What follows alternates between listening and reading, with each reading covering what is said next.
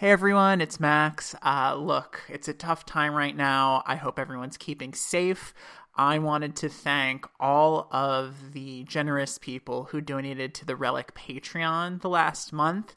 I don't like to get too personal on this podcast, but as some of you may know, I was recently laid off work along with a lot of other people at my company.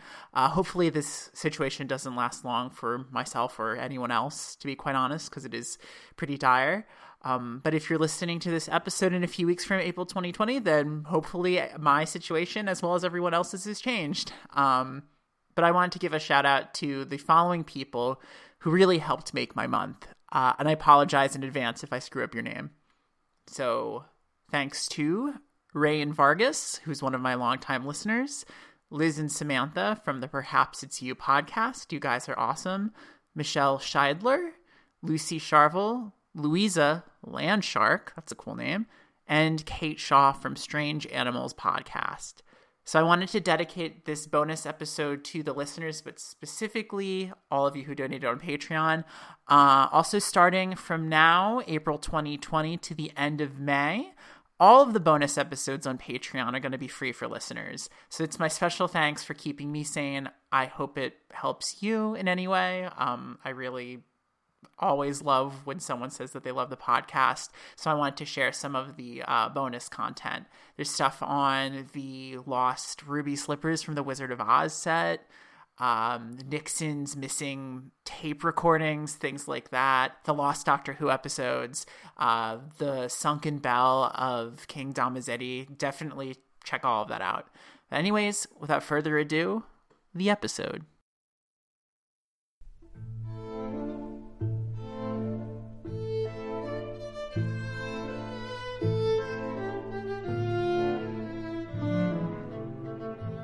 In my research on the lost Fabergé eggs, I came across a few outstanding examples of the late Russian jeweler's craftsmanship. But one design in particular, which was not brought up in the previous episode, is a piece simply known as the Winter Egg. It caught my eye because it was so different from the others, and it turns out of all of the eggs, the Winter has the most documented history. It was also one of the few imperial eggs created by a woman. That woman in question was Alma Pill. At only 20 years old and living in St. Petersburg, she was apprenticed to her uncle Albert Holmstrom, who was Fabergé's head jeweler. Alma's strengths were her keen eye for detail, which balanced both design and budget. Her sketches were meticulous, and on occasion she would create her own jewelry designs. Her uncle was aware of her talents, but when they were brought to the attention of the sales department, the higher-ups allowed Alma to assist in the handiwork of the shop's artisanal pieces. In 1912, the inventor and industrialist Dr. Emmanuel Nobel, father of Alfred Nobel, of the Peace Prize, put in a commission for 40 brooches. Nobel had many international buyers and clients, and their wives often accompanied them to Nobel's business dinners.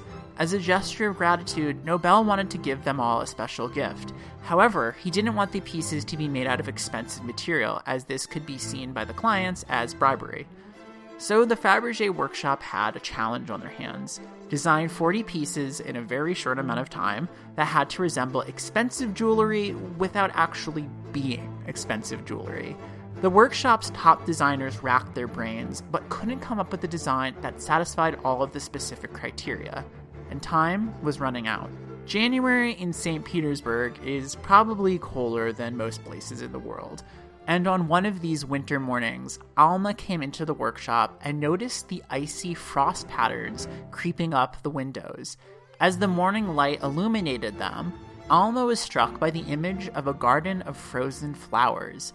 Inspiration took hold, and she began to design Nobel's commissioned brooches based off of flowers made from ice. The designs were a success. Nobel was charmed, and Alma's frost flowers became her signature motif, which she incorporated into bracelets, brooches, and other pieces of fine jewelry.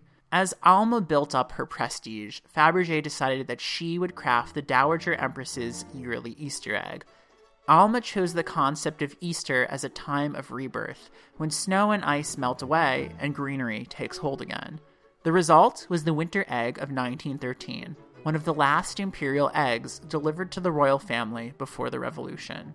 The egg's base is carved from Siberian rock crystal, which resembles a bed of ice. Carefully placed rivers of diamonds create the illusion of ice melting during springtime. The detachable egg is made of opaque rock crystal, with frost and snowflake patterns etched into the material. The egg's surprise is a basket of flowers made out of platinum. The carved flowers are intricately and delicately crafted out of quartz, diamond, nephrite, garnet, and surrounded by moss made out of gold. The winter egg was such a hit that Alma was asked to design the next year's imperial egg as well. This, the mosaic egg, would be her last, as the revolution soon toppled the Russian monarchy and the Fabergé company was nationalized. The winter egg was, for a time, considered lost. In 1927, it was sold to Emanuel Snowman of Wartsky Jewelers in London, after which it passed down to several other owners over the years. In 1949, it disappeared after its owner passed away, until it miraculously resurfaced after it was discovered in a safe somewhere in London around the year 1994. After this, it was sold by Christie's auction house and then sold again in 2002 to the former Emir of Qatar, where it resides in his private collection. Unlike the fates that befell many of the people involved in the story of the Fabergé eggs, Alma Pill was given a far happier ending. In 1921, she and her husband fled Soviet Russia for Finland, where she became an art school teacher for the rest of her life. She was beloved by her students and spent her days in relative peace, instructing and making art.